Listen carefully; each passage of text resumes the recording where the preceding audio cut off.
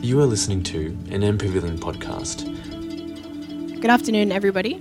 Thanks so much for coming this afternoon to M Pavilion. My name is Maddie Clark, and this is a sort of informal panel conversation or public talk called Unreconciliatory Landscapes.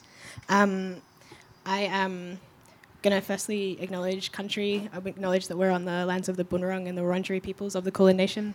Pay my respects to their elders and extend that respect to any other First Nations peoples who are here in the pavilion with us today. So firstly, I want to introduce myself, and then I'll ask the two people to my right here to introduce themselves as well. I'm Maddie Clark, so I'm M Pavilion's writer-in-residence for this season of the Pavilion's programming. I'm also a freelance curator, editor and writer, as well as a sessional teacher, lecturer in Indigenous Studies and Indigenous Literatures at the University of Melbourne and Trinity College. My main sort of research background is in whiteness studies, literature and Indigenous futurism, as well as queer theory and trans theory as well. So I might just get quickly Tristan and Sarah to introduce themselves as well, and then I'll sort of give a brief outline of like what I'm going to ask them to speak with me about today, and a bit sort of kick off with a few questions. But if I want this to be a sort of, I imagine this is a bit of an informal conversation, and if there are questions from you guys that you'd like to ask, we'll be able to have question time towards the end as well. So maybe you start with Sarah. Thanks, Maddie. Hi, my name's Sarah Lynn Rees. I'm a Palangamarina Trawalway woman from Tasmania. I work in Melbourne in architecture at Jackson Clements Burrows. Excuse me. I also do a bit of teaching and writing and work as M Pavilion's program consultant for the Black Architecture series. Thank you, Maddie, for inviting me today. It's quite nice to be on this side, not the one asking questions for a change. Yeah. Thanks, Sarah. My name's Tristan. I'm a Mara person. My country is just on east, like the southeast of Arnhem Land. I grew up in Western Australia, and I'm working as a freelance writer. I publish reviews for the monthly and publish essays elsewhere. I'm also a research assistant at the University of Melbourne, and I guess, my educational background is in Indigenous studies and cultural studies, and I kind of come to architecture and design from that field. So Tristan and Sarah are people that I've invited to this conversation because I think both of you have done really interesting critical commentary on urban design specifically, but also race and theorising place and philosophies of place, especially you, Tristan, as a writer, and about the various kind of meanings of decolonisation in relation to land and thinking about land. And Sarah has just wrapped up the Black Architecture series at M Pavilion on Monday, which was a series, I think, of 5 public talks that were organised throughout the season that I thought were superbly curated and with extremely well-chosen and thoughtfully chosen speakers, and some really amazing discussion came out of that. But yeah, like Sarah said, there wasn't so much opportunity for Sarah to do much of the talking. Often she was sort of sitting back behind the scenes, organising everything and kind of bringing the conversation to light or acting as the moderator. So I'm really happy that Sarah's been able to join the panel and answer some questions more directly as well and be a part of the conversation. So for my part, as the writer-in-residence here at M Pavilion, I've been getting kind of more and more invested in some of the critical dialogue that's happening in urban design and architecture here, not being from a discipline in design or architecture myself or in urban planning at all up until now, or even really thinking about urban planning up until now. That's been really interesting for me. So I've been doing a lot of writing and listening to conversations about that throughout the season.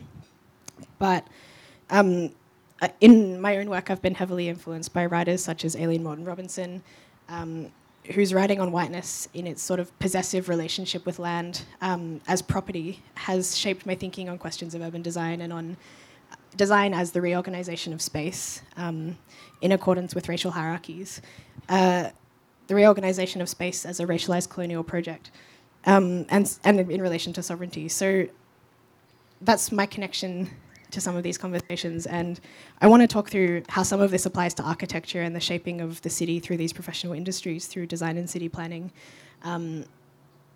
And I was sort of particularly drawn to this topic because of some experiences that I had while being sessionally and casually employed at the University of Melbourne, teaching Indigenous studies. So as I've been sort of spending more time at the University of Melbourne, I've become particularly really interested in the rise of the sort of Institutional Reconciliation Action Plan, or the RAP. So at Melbourne, the university has placed a lot of faith in the sort of ability of acts of kind of symbolic or cultural recognition, in the ability of the landscape of the university to sort of perform reconciliation through physical marking of particular sites, or through cultural tours such as the Billabulary Walk at the campus, and other sort of acts of symbolic cultural recognition, so Indigenous names or language words on buildings, for example. One of the key pillars of the Reconciliation Action Plan in Melbourne University is cultural recognition, and I would say that it's not an exception, but may happen in other places as well. So the campus is sort of marked out accordingly with this kind of idea of cultural recognition in mind. And there's a naming in the institution's terms of symbolic and gestural cultural recognition as a key part of reconciliation between Indigenous and non-Indigenous people, and that's sort of seen as the institution's role that it plays in reconciliation. So a few years ago, during a public consultation on the RAP, held at the uni by uni staff members, mostly non-Indigenous, the public was sort of asked for their feedback to give their suggestions on what sorts of resolutions and commitments they thought the university could make towards meaningful reconciliation on campus. And there was a white woman there who worked in student services at the time, who sat there and listened for a little while to the session, which ran for about an hour, and then put her hand up and said, "I have a suggestion. What if the university gave some of its land back?" And I think some of the people who were holding the session, some of the hosts, were kind of bristling a little bit and seemed a little confused. There was an awkward silence. There was a little bit of laughter, and she sort of continued and persisted and said, "Well, no, I'm serious. The university has lots of land. Have you considered handing some of it back?" So after that, the session kind of continued to get more and more awkward, and I think it was unsurprising that when the Reconciliation Action Plan actually was released, giving land back was not named as one of the key pillars of reconciliation in it, but cultural recognition was. So cultural recognition on campus is a kind of key area of concern in the Reconciliation Action Plan. And so I've seen, over and over again, these repeated instances where symbolic cultural recognition has kind of eclipsed the material or the reparative, the genuinely reparative, or the idea of handing land back is actually just not considered to be on the table. There's also sort of no mention of anti-racism as an objective or as a sort of model framework, and no mention of reparations as a desired outcome. So this is kind of where I'm coming from when I start to talk about reconciliation as symbolic versus reconciliation as material. So I think Tristan and Sarah, both of you have experience working with big white institutions and kind of navigating some of this language. So I thought I'd begin the conversation here with the idea of the Institutional Reconciliation Action Plan, and how do you sort of see it in action? So I've been working at the Melbourne University for a couple of years, and I've been a student there prior to that. And I guess, one of the things that I've initially found interesting about the RAP is that it's something that, as an Indigenous student or staff member, you know about. Everyone knows about the RAP. But if you speak to, a number of non-Indigenous colleagues, there's not the same sort of awareness of the RAP. And I think that and that person's comment around giving land back are indicative of the structure of reconciliation, and it's as a structure that isn't able to facilitate a form of reparations like that. One of the things that the RAP does is propose to recognise in its physical landscape Indigenous cultural heritage, but if you have a look through the RAP, not just what they plan to do at the university, but because it's in about its third or fourth third iteration now. they've actually written into it some of the achievements, and the main achievement in the rap is numbers. So it's procruitment, which is a term in business dialect which means the obtaining of goods and services. So when your primary mode of bringing Indigenous people into your institution is as a good or a service, so as labour or as a resource for your business, it makes it really difficult to recognise culture, because you've already set up in the terms of the main way for engaging with Indigenous people something that is really quite counterintuitive to the way I have experienced my culture, and through conversations that I regularly have with other Indigenous peoples, the way they experience their culture, it's not as a just a form of human capital, I think, for the university. And so when they undergo projects like Billabillari's Walk, which is it's a self-guided tour based on the campus, so rather than giving land back, they have kind of quietly re-envisioned a form of mapping of the campus, which is intended to give you a... Billabillari was a Nungarita of the Wurundjeri clan, and more or less the walk is to give you a quote, Wurundjeri experience of country. But as a student, one of the things that I noticed about this walk was there's a lot of disparity between what the university sees itself doing in terms of symbolic recognition and the experience of being an Indigenous student at the university. Particularly one of the stops on this tour is Murrup Barak, which is a centre, a physical space at the university, which is it's essentially a space where Indigenous students can study and meet and gather, and that being one of the stops on the tour places Indigenous students on display, and it's quite a confronting experience when a group of people rock up out the front window of the computer room when you're writing an essay to observe you as part of the cultural landscape of the university. But yeah, I mean, that's kind of my understanding of it. I think what you said about capital, like making Indigenous numbers into capital, is really interesting too, because I think there's been times that I've thought, wow, I'm on currently 3 or 4 separate casual contracts this year, and do I count as 4 employees? And I think that sometimes that's the way the statistics end up falling too. So it's, yeah. But Sarah, do you have any? I think, well, I have limited experience with the rap, particularly at Melbourne Uni, but I think it always comes back to a question of motivation. Who is it for? And reconciliation goes both ways. It has to be in part Indigenous community and, well, in large part the non-Indigenous community. So it's sort of disheartening to hear that a lot of the non-Indigenous people don't necessarily know what's going on with the rap. Whereas perhaps the Indigenous people are far more across it, as you mentioned. I have been on the Billabillari Walk. I think it's... we were talking about this on Monday night, and it's a bit of in architecture at the moment, there's a great big push to make things tangible and to make them visible and physical. And the walk itself, I don't want to discourage anyone from doing it or take away from it, because I think having that there is really important. But we need another step now. I think that's been going for quite some time. So what comes next?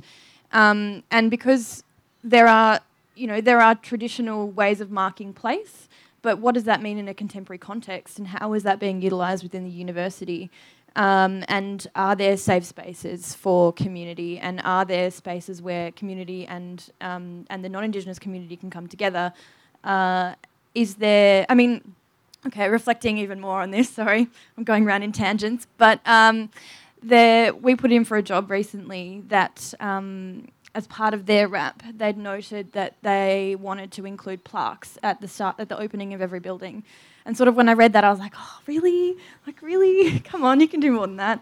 But, that was their first step, and so good on them. And then if you start to think about that, actually, then anybody that walks into that building then sees that they're on a certain country, and while they might not know what that means, they at least have that level of knowledge, and there's the capacity to take that further. And so, in part of all the placemaking work that's happening at Melbourne Uni at the moment, there's a huge opportunity for that to contribute positively to the whole of cultural recognition and cultural awareness, and get people up to a level where you can actually start having critical debate. Because at the moment, there's not enough of the population across the board that can actually sit down and have a conversation about it without feeling awkward or without feeling paralysed. So you can't really do just one thing. Like, there has to be a series of interventions that, or maybe not interventions is not the right word, but a series of goals that keep progressing. You can't sort of go, okay, we've done a plaque, okay, we've done a walk. It's like, okay, what's next? But there is no, and I understand it's difficult and complex because there is not necessarily there's not an Indigenous aesthetic. There's not a built environment reference that we can draw from that perhaps our Māori brothers and sisters can. So how you actually then create a space that's genuine it's a whole new landscape. We're in uncharted territory, and so it involves a lot of collaboration with traditional owners and community and people at the university to make sure that those spaces are actually doing justice, and that's how you would create a space that goes beyond tokenism.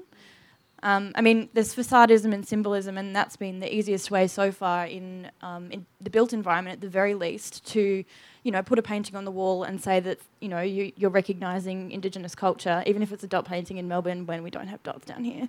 But that, it's time to keep going. The next step, we need the next bit. What's next?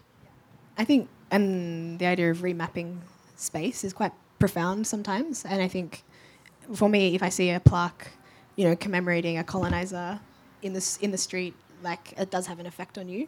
And so actually sometimes changing, even putting a different plaque on the building can have an effect on people, and it's not to be understated all the time, is it? Well, it's where they changed the from Batman to Cooper, the voting area. That, for example, for me, my heritage, John Batman was a bounty hunter and killed a lot of my ancestors. And so it was always quite weird to be in that space. But then naming it Cooper is also naming it after an Aboriginal person who's hugely significant, but at the same time it's naming it after a person rather than naming it after the country or naming it after a part of that country or what that country covers. And, it's not really the done thing. It's a westernised way of recognising Aboriginal people. As opposed to perhaps figuring out what the name of that country is and using that as the baseline. Yeah. It makes me think a little bit about the Rhodes Must Fall, campaign to remove statues of Cecil Rhodes on campus. And, again, the amazing power of that, but then it's almost like a cover-up in a way to replace it with an Aboriginal name. Tristan, what do you think? Yeah, I mean, it's such a hard. It's really hard territory to talk through. And yeah, it was like seeing the renaming of that electric to Cooper was something meaningful to me as well. But I kind of forgot what I was going to say. But yeah, I mean, there's I guess that as a form of name making it doesn't align with kind of cultural practices, and I think that in part is because even though you're shifting the name of a place from Batman to Cooper, from putting a plaque on a building, erecting something that has a dot painting on it, they're symbolic gestures, and symbolism is meaningful. That's, it's encoded into the meaning. But you're not changing that place politically or spiritually or culturally by making those types of gestures. And I think that's what you're talking, when you talk about there's a number of things to do, and it's about not just how these places look, but how people are enabled to inhabit these places as well, and that is, I guess that's kind of why I brought up that idea around procurement and what it actually means to be Indigenous and be in these spaces, which, even though they look like they're an Indigenous space, they operationally or structurally perhaps they're not so much like that. Yeah, I mean that's a fantastic point that I hadn't really considered, and I think about cars that are, Holden cars. There's a Monaro, there's a Tirana, and other commercial products. And when they are given these names out of Indigenous languages, it can be a bit easier to point to them and be like, well, actually, you're appropriating Aboriginal culture for a different purpose. But it gets more difficult when it's something that we do want to claim back. Like, so we want it to be named for us, but we want quite a bit more than that, I guess, as well. And it's one of the issues with reconciliation is that it's about restoring order. Like, it's derived from the sacrament of penance, which is returning the sinners through confession and absolution to the community of the church. And it's like, is reconciliation about like producing Indigenous people as reformed and the reformed and identifiable other, like, who is still dependent on the colonial structure for their representation or to be Indigenous, because that's how the terms are set about through reconciliation. Yeah, there's a few things in what you said that I want to talk about. One is, I guess when you said that about, the sort of religious connotations of reconciliation, because I grew up in Catholic school as well, is that reconciliation involves forgiving your oppressor. And I think there's a very like sinister kind of connotation to that, where it's like, there hasn't been a resolution to the conflict and yet you're expected to forgive at the same time. But I also wanted to talk a little bit about, so what you said about, like the appropriation of symbolic sort of like, or linguistic parts of Aboriginal culture reminded me a lot of the piece that you've written about Aboriginal kitsch. So Tristan's co-written an article with Lauren Bowe, who's here in the audience as well, about, the Aboriginal kitsch as a sort of, I guess a sort of trend in urban design and fashion. And part of what you wrote about in that article as well was about the portrait building, and that's been something that I think we've talked about a few times. It's been talked about a few times during Black Architecture, about memorialisation in the landscape.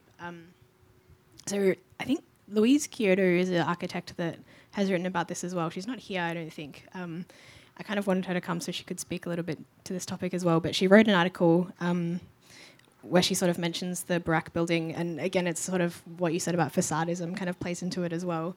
I'll just read out a quick quote from her piece. So she writes, "Land and landscape are inextricably linked to our cultural identities, politically, personally, and historically. We are a land of migrants, recent and old, and Indigenous peoples. We're all grappling with a fraught history centred around land. What does this mean for designers of the built environment? These issues are of importance to us because the tensions and power dynamics they produce are embedded in the spaces we come to design. They can also be reproduced through the act of design, regardless of our intention or awareness of issues of colonisation and dispossession on a conscious level. The portrait building, an apartment building directly behind the RMIT Design Hub, which features a huge portrait of Indigenous activist William Brack on its facade, is perhaps a case in point. It generated much controversy on its unveiling due to its problematic or at least limited honouring of Indigenous histories in Victoria, relying heavily on visual reference over cultural values and connections." So what I find interesting about what she said is the idea of whiteness and racial power being reproduced through the action of design and through the practice of design. But then her criticism of the Barak building, which has been raised a few times in different ways by different people, Indigenous and non-Indigenous. It's sort of been said in those criticisms that have been voiced that the building ignores the traditional owners or didn't consult with the traditional owners when in fact they sort of were working on the consultation of the building. So I would say that's sort of, maybe a problem with what Louise has raised here. There were sort of connections being made behind the scenes and that was sort of made pretty clear. And nonetheless, people have raised issues, but I think I wanted to sort of ask, like, in your view, where does the sort of symbolic or the gestural or like the visually referential kind of act, what role does it play in, I guess, reparative work or decolonial work? Yeah, I guess that's a hard question for me. I think I've spent a lot of time critiquing those sorts of modes of visual representation when they are inefficient or downright insulting. For me, I guess there is an important thing to note, and that is that there were traditional owners consulted in the development of the facade that now is the Barak building. At the same time, like those traditional owners are working with architects in a landscape where there is so little visible identification of that land as theirs.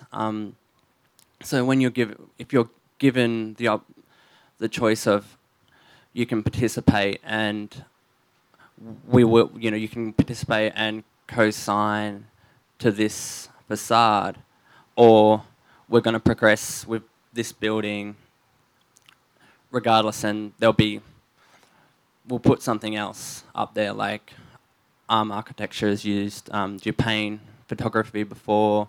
They just built a new building at Melbourne University where they've used a similar effect, and they've created students walking around the campus. In that sense, like students walking around the campus on the side of a building, it's kind of a naff idea, but it is indicative of the purpose of that building, and I think that those symbolic gestures become meaningful when they are indicative of the purpose of the building, of like informed, like real consultation with traditional owners, and ongoing commitment to primarily the people whose land it is, but Indigenous peoples more broadly, I would say.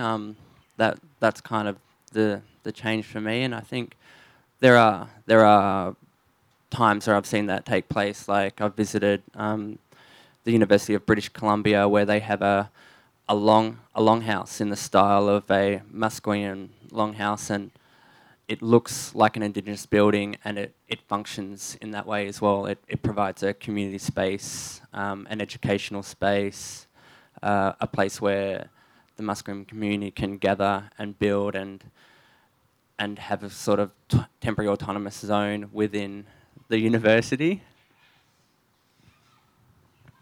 Sarah, do you have anything to add?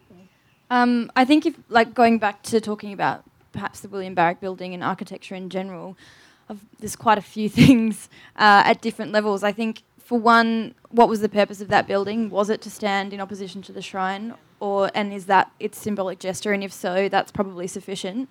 Could it have done more? Sure. But we weren't in the room when the conversation was had, so we can't really comment. And if the traditional owners say it's appropriate, then it's appropriate. So we defer to their judgment because they have the cultural authority to define what that is.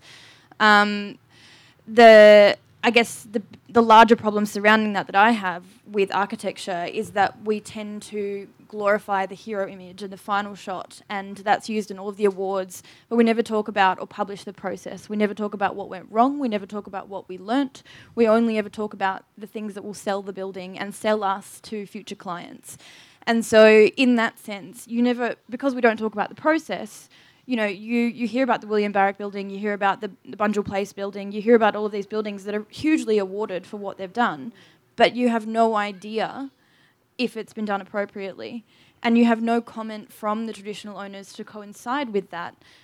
You have no statement from the people that were consulted to understand whether or not they truly feel it was appropriate or it is appropriate. And so that's basically we need to shift the way we talk about architecture. We need to be able to emphasise that process and give space for traditional owners to comment, and not feel self-conscious about that. But also we need to change procurement. So that was one of our talks with Blackitecture this series, in that the way projects are set up, again, we were talking about this on Monday night, but quite often we receive EOIs or RFQs into our practice, which are basically requests for quotes or expressions of interest for jobs. And they'll ask us to put forward a design but we're not allowed to speak to the traditional owners. And so before you before you can even speak to traditional owners, you have to put forward a design based on a narrative that may or may not be provided to you. So you're speculating, you're not going through the proper protocols of being invited to do the project by traditional owners. And so even from the beginning, it's not set up correctly. So there's a lot of structural problems that lead us to a place where we can have this conversation about this building because we just don't know. So it's like the design sort of happens first, and then it has to be overlaid onto the consultation process. Almost. Yeah, I mean, not every time. Yeah. There are projects that go through a much more robust process, but we don't hear about them, and we don't learn from them, and we don't use them as precedents for how we should be talking about these buildings. So there could be almost like what you're saying is like I've completely lost it. Like a process where, like, if the traditional owners sort of invite you to take part in the project, it doesn't come almost like there is a design being made already, and then you'll just kind of have to respond to it. So I was interested as well in the idea, so you spoke a little bit about memorialization and the issue with kind of naming like one Indigenous figurehead, or having one Indigenous figurehead or one Indigenous face as a part of like a public memorial or a sort of a public site. And I think Barangaroo was sort of mentioned as well. And I think, so you had, in the memorialisation talk, it was Julie Bakari Jones, I think, who's Darug woman from Blacktown, talk a bit about the work on public memorialisation in that space, as it's not necessarily, it's almost like we're creating this public memorial in collaboration with architects that we don't actually want the public to be invited into that space or necessarily to have public access to that memorial. So the idea of this memorial that is not actually for public consumption, which is interesting when you compare it with the portrait building, which is apartment buildings, and what you raised earlier is like who is going to live in that space and how does that recreate space for Indigenous people to live in. So I was thinking a little bit about like what do you think of this sort of idea of memorialization in the landscape? Who is it sort of for? Who is capitalizing off of it? And how can it be sort of redirected in a way that it sort of benefits the living space of it for Indigenous people? I think first you have to define what memorialisation is. So is it the Western understanding where we memorialise people through statues or naming, or through a more sort of Indigenous understanding, which would be story? And so the difference is with the two of those, one is very obvious and the other one is often held close and not shared because of a multitude of reasons. So how do we create a new form of memorialisation that's acceptable to and readable by both Indigenous and non-Indigenous communities? It's up for debate, that one, I think. It's exciting, but at the same time, it's fraught with a whole... Everyone's going to have an opinion because everyone always has an opinion on anything Indigenous in Australia. And so... Again, you need that transparency. You need to have those conversations, and you need to actually... before you even... Well, I guess the project you were talking about from the memorialisation talk, a lot of what that project itself did was actually take a part of the country that had been severely detached and went through a process of healing with the community so that they actually felt reconnected to that space, and they learnt about their culture and their community through the action of memorialisation, which in that sense was creating a community centre and a series of other programs, which are things that they're not metrics, they're not measurable, and you can't put quotas on them because they're about connection, they're about community, they're about feeling. And so, in a world where a world of capitalism where we like to be able to have quantifiable measures for everything, it's hard to advocate for, and it's hard for anybody else outside of the Indigenous community to understand what that really means to the community. So I don't know whether we need to get better at articulating what it means, or whether it's fine for that to just be something for the community. And it's such a concern as memorialisation becomes more and more implicated in industries. Like there is, like, kind of to an extent, an interest in a lot of different industries in public memorialisation, and such a sort of like a huge amount of money being poured into memorialising or landmarking parts of European history or settler history in Australia too. I mean, maybe we should be thinking about it as celebrating, not memorialising. Yeah. So instead of thinking about it as this past thing that we're marking somehow, we're talking about it, how can we make this relevant to a contemporary context and celebrate it so that every community, everyone knows what this means and it actually becomes part of the narrative of this country as a whole. Yeah, I think that's a really good point. Like the terminology, like memory, memorialization sets up quite a specific relationship to the past through that monument or that statue, and I think celebrating or something that's more about a process that needs to continue is more appropriate, and I'm not sure what the form of that is really, but. So I've been thinking a little bit about, like, Tristan, we had a conversation over email really briefly about shifting terms like reconciliation into terms like sort of unreconciliation or even revenge. Would you mind talking a little bit about that? Yeah, lots of R words going on, like relations, revenge, reparation. R's and uns. So I guess a few things about the term revenge. I guess it's an emotive term. Like, it's not something I see as necessarily as a solution, but as a provisional counterpoint to reconciliation, and really like reconciliation as it's embedded in unforgiveness or vice versa. Really, like the idea drawing on, I guess, the Christian roots of the idea, or even the way sites of reconciliation and forgiveness have played out, like in the TRC, for instance, which is the South African Truth and Reconciliation Commission, where amnesty was granted in many cases to people that had committed gross acts against humanity. And essentially what happened was the victims and the perpetrators were invited to confessions in front of the commission, and there was a promise of reparations, and some people received them, but they had to have experienced a gross violation of their human rights. So if you think about, even in that context, like, not everyone is experiencing violence in that specific way. And so out of that, a lot of people were essentially forced to forgive their people that commit acts of violence against them in order to establish the new post-apartheid state.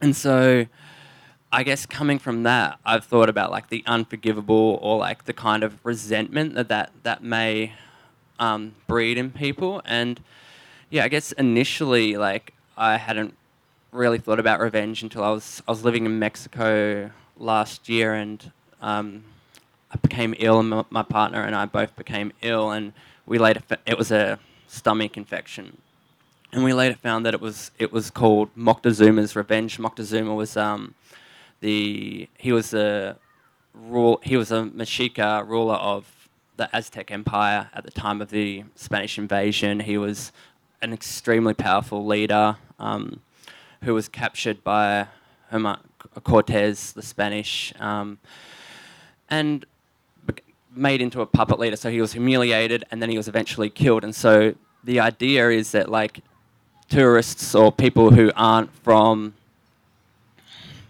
Mexico, as it's now known, come and they get this bacterial infection, and for me, it was like an embodied experience of not being in that place. And I found like that was quite an interesting experience of like both like colloquial, like the term Moctezuma's revenge, and this embodied experience of like the unforgiven, or being the unforgiven, not through my direct relationship to the Spanish, but through still benefiting from that invasion.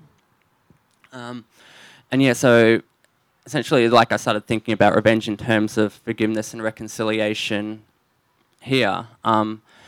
And reconciliation being, in the way it's carried out, as a part of a colonising process. And I would say reconciliation probably, more than anything, moves towards colonial completion rather than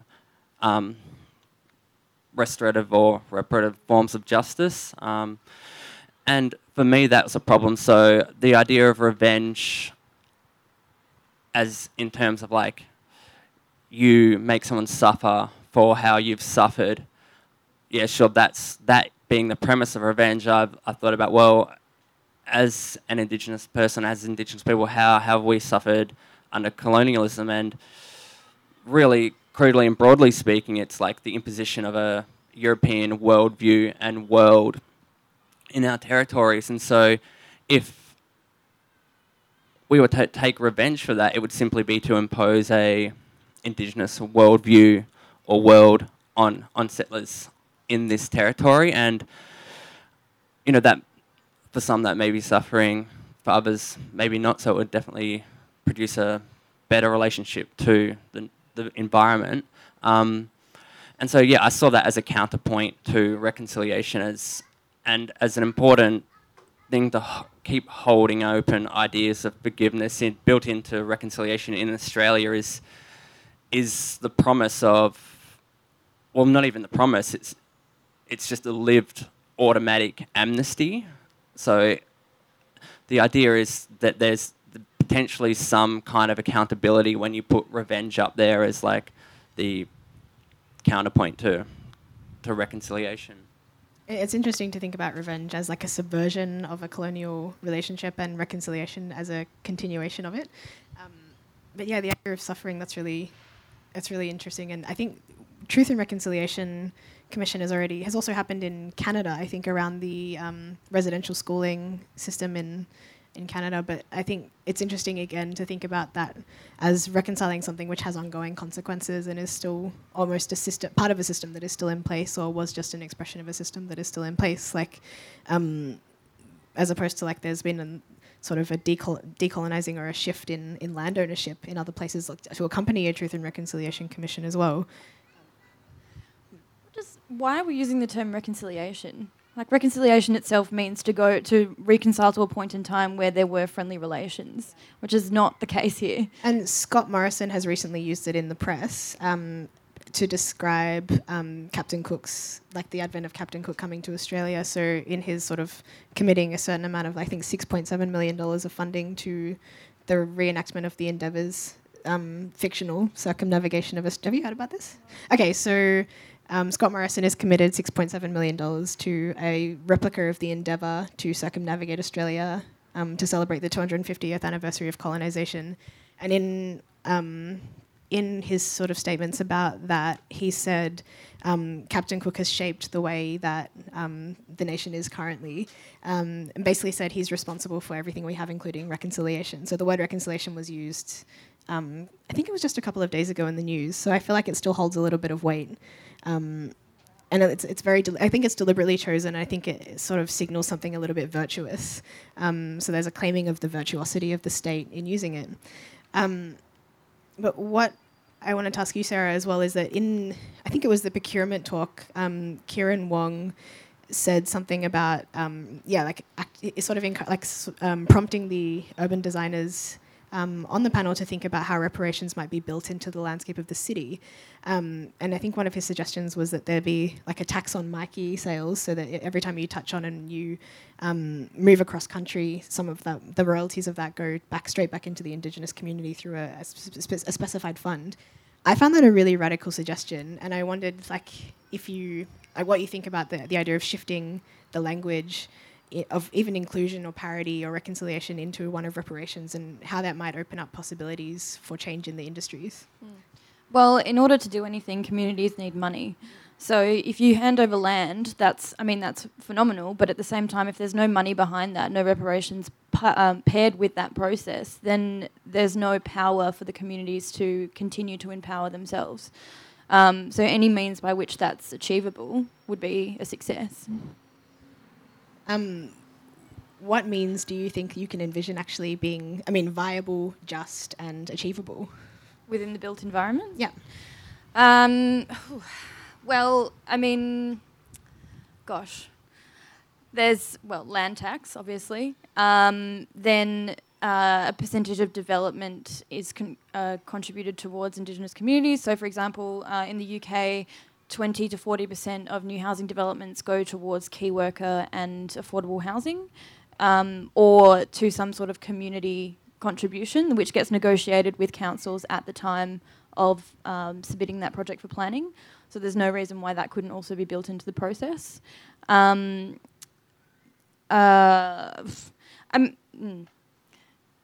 there's a lot. I think if you could start to have a conversation about ethics and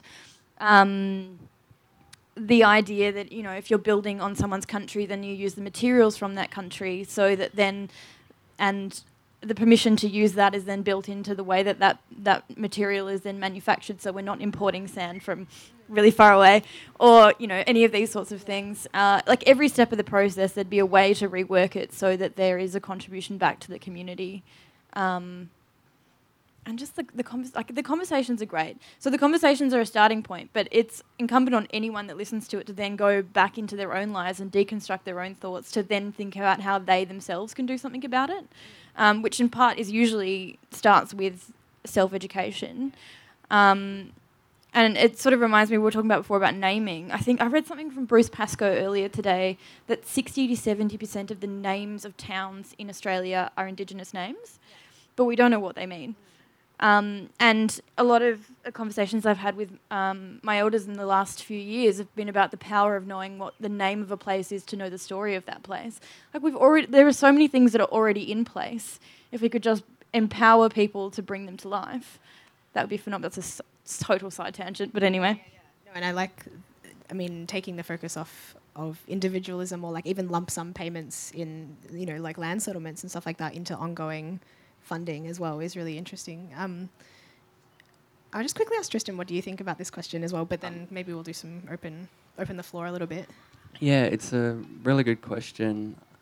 I guess the way I've come to the ideas around repatriations is largely through this idea of a land tax, which I think is like a fairly valid idea. My concern with that and with other forms of repatriation like that are that it still enables a property owner who has power and money and property to pass that back to someone that's renting. And so, for instance, an Indigenous person may end up living in the city of Yarra, paying a rent they can't afford and paying a tax on top of that. It makes me think of a quote by a Dene scholar, Glenn Coulthard, and he says, like, decolonisation is inherently incompatible with capitalism. And so his idea is that, like, even when you're doing community-based work, like you spoke before about communities, you know, you can have land, but you need money still. So it's like, what you depend on to subsist is still this, like, system of capitalism. And even to support Indigenous practices, you're still constantly drawing back on that. So yeah, I mean, Mikey's an interesting idea. Like, I fair evade though, so it's like, how all those, like, is that then actually a really useful way for Metro or whatever to get a few more uni students paying for their Mikeys, because now they're paying back the Indigenous landowners? I don't know. Maybe that is a good one.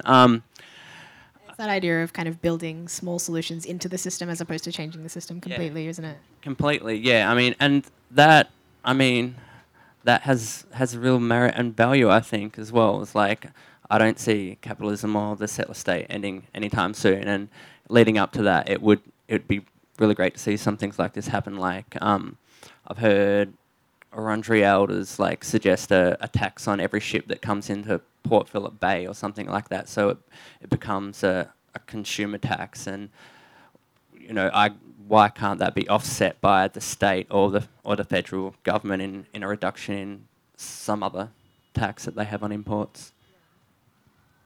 Thanks so much. Do we have time for questions? Yes? Yep. Does anyone have a question? No.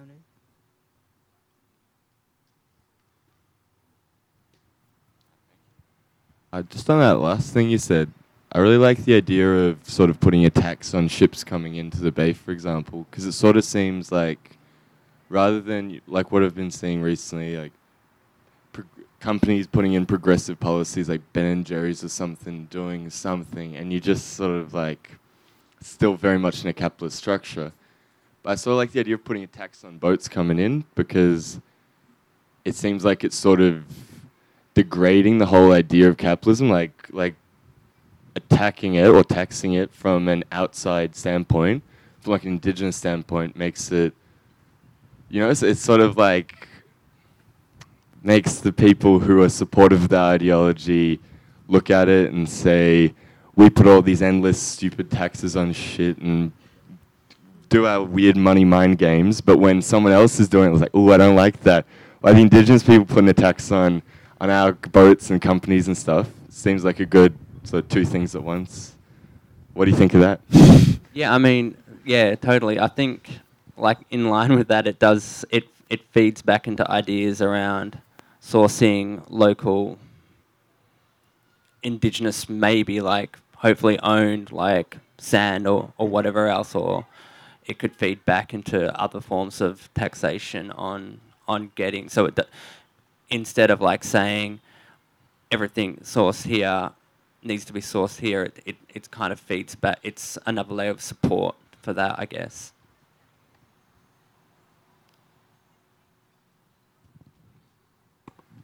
I'd like to say thanks very much for the conversation today. It's been really enlightening, and obviously it's a conversation that is starting and that needs to continue in regard to looking at the issues that are raised and how best we can all address what would be appropriate for our future. Thank you.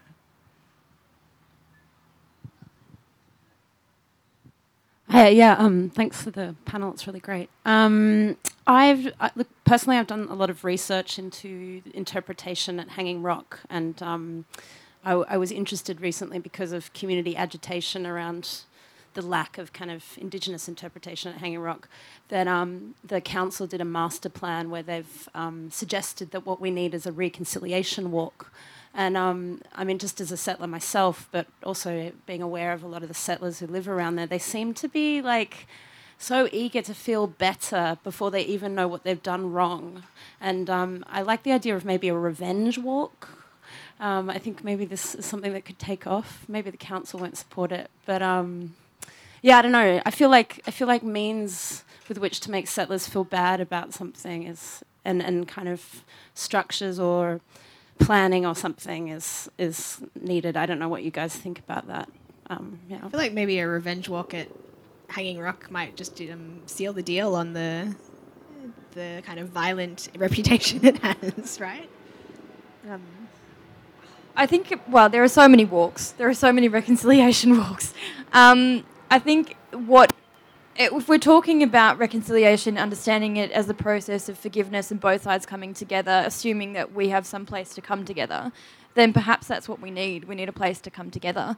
Like in large part, in order to get over the trauma of what has happened, first you need to articulate what happened, and everyone needs to know what that is, and then there needs to be time to grieve, and then a process of building what comes next together. Now, we have a shared history for the last 200 whatever years, depending on where you are in the country. We can't ignore that. We need to deal with that. And perhaps if our built environment spaces can facilitate that, perhaps less... it needs to be a conversation. Like, you need to actually have a face-to-face conversation, because then you can have empathy and you can actually understand and you can put yourself in somebody else's shoes and understand and go through a process of deconstructing your own mind. I mean, I don't know about you guys, but I've spent a lot of my time deconstructing everything that I've learnt so far and then reconstructing it, because there are so many things that we were taught at school that just aren't real. And all of those things tend to minimise your own understanding of your own identity. And so when you deconstruct them and then rebuild yourself up, if we could do that as a country together, it'd be phenomenal.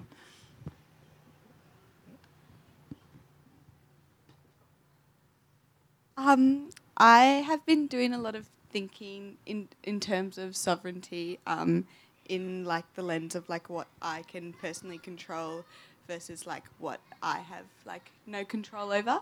And so I guess like my question is like, how do you guys personally practice your sovereignty, like especially in the context of space, but like not limited to space? Yeah, but just because we're talking about space, so I put that there. That's a really good question. I've been thinking a lot lately about like being strategic and what it means to sort of protect yourself at the same time as create change that needs to happen around you. And I guess a little bit about self-preservation in the way of like not wanting to always commit yourself to every institutional fire or every sort of every struggle or every conflict that is available to you, because there's always going to be heaps of them. So I've been kind of negotiating a little bit with myself, like what to pursue and how to pursue it and when to pursue it as well. But what do you guys think? Yeah, I mean, along the lines of that, like self-preservation is something that is really integral to me practicing sovereignty, so to speak. I mean, I grew up off country, like I grew up in Western Australia, so like to express my sovereignty is to express that I come to know myself through a form of dispossession. So it's quite a fraught process. In terms of like sovereignty more broadly, in terms of like sovereignty for my group or nation, so to speak, I've been interested in like informal representation, and so in terms of there's three types, breaking that down further into like three types. So willing informal representation, where, so for instance, if you ask me this question, I'm saying, well, this is how Indigenous people practice their sovereignty. Unwitting informal representation is if I do that and I don't really realise that you're taking this knowledge somewhere else. And then unwilling informal representation, and I think in terms of self and like cultural community preservation, that's what I've been practicing, and it's like it's not an unwillingness to present myself as Indigenous, but it's an unwillingness to do that in a way where I'm speaking for all people in my community, or all Indigenous young people, or all Indigenous people more broadly. And so that for me is a way of practicing sovereignty in terms of like trying to facilitate others to have that form of sovereignty as well. I think taking the time to listen to elders and learn and gain knowledge over time and understanding, and no longer getting frustrated that it's not all going to be available. Again, we spoke about this on Monday, but in a Western framework of knowledge is accessible all the time. You have the right to know it. In an Indigenous context, it's granted to you when it's felt that when your elders feel that you need to have that information. And so that quite often is challenging for young Indigenous people, because we're at the very beginning of our journey and we don't hold the cultural knowledge that our elders do. And so quite often you find yourself in these positions where someone's asking you your opinion on something and you haven't had time to form it yet because you haven't been given the information that will allow you to have a critical opinion on it.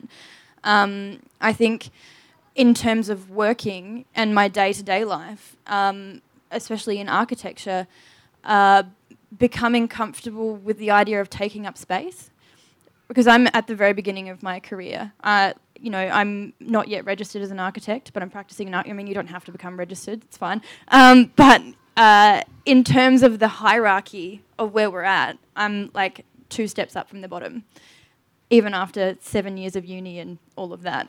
But feeling comfortable to have an opinion, even though on this topic, feeling comfortable to come up here and talk about it, and knowing that, through the process of the Black Architecture series, there are questions I don't know the answer to. I don't know that much about procurement, but that's an opportunity to then invite people who know so much about it and learn from them, and continue that conversation into other people's minds and let them take it away. So I guess it's the way that I would practice it. My day-to-day life is carving out that space for me to learn, but also then to allow other people into that learning. Lala, that was a really good question. Are we almost out of time? Kind of out of time. Do we have time for one more question? Yeah, one more? All right.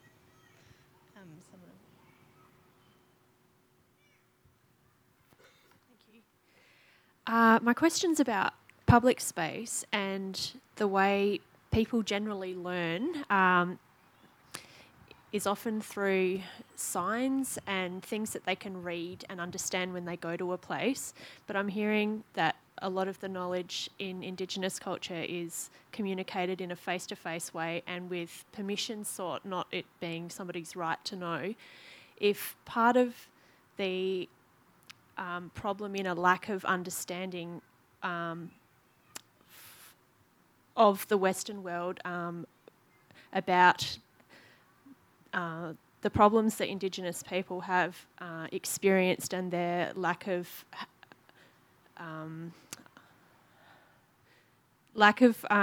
happiness with the way things are, how can we try and communicate that more to people in public spaces? Is it a case of setting up more MPavilion type places so that people have got the chance to go along and listen to face-to-face conversations? I'm not quite sure. Like, do you have any ideas on how we can do that without being tacky and putting up a sign saying, this is what happened on this space on this particular day, something that's more meaningful and genuine? These kind of events are transient, and so you experience them for a certain period of time and then you go away and you think about them. And so at this point in time in our history and our relationship between Indigenous and non-Indigenous Australia, these things are crucial and key. So 100% more opportunities to have these kind of conversations are what we need right now. If we continue to reconcile, for lack of a better word, in the future, when there's trust between Indigenous communities and non-Indigenous communities, trust between government and Indigenous communities, and trust between institutions and Indigenous communities, those things will become more open. That knowledge will be able to be shared because it will be trusted that it will be used in a way that it should be used. And in part of sharing that knowledge is you also learn the protocols of how that knowledge can be used. And a lot of the issues have come where that knowledge has been inappropriately used, which is why now communities sort of keep it to themselves. And knowledge gets reappropriated and used in a whole series of different ways that then damage the relationship even further. And so it's a long game. It's going to take a long time for this country to come to a place where people are happy to be open and sharing because they trust that that information will be used as it should be. But yeah, look, there are so many plaques. There are so many I understand what you're saying. It gets to a point now where it feels slightly tokenistic. But for we need them as a first instance, but they should be designed by community. There should be communities' words. They should be communities' designs, telling stories through communities' voices, and that way they're genuine as a starting point. Thank you. Thanks you guys for being part of my panel. You. Thanks everyone for coming. You are listening to an MPavilion podcast, conversations about design and the world we live in. Visit our archive at library.mpavilion.org and subscribe wherever you find your podcasts.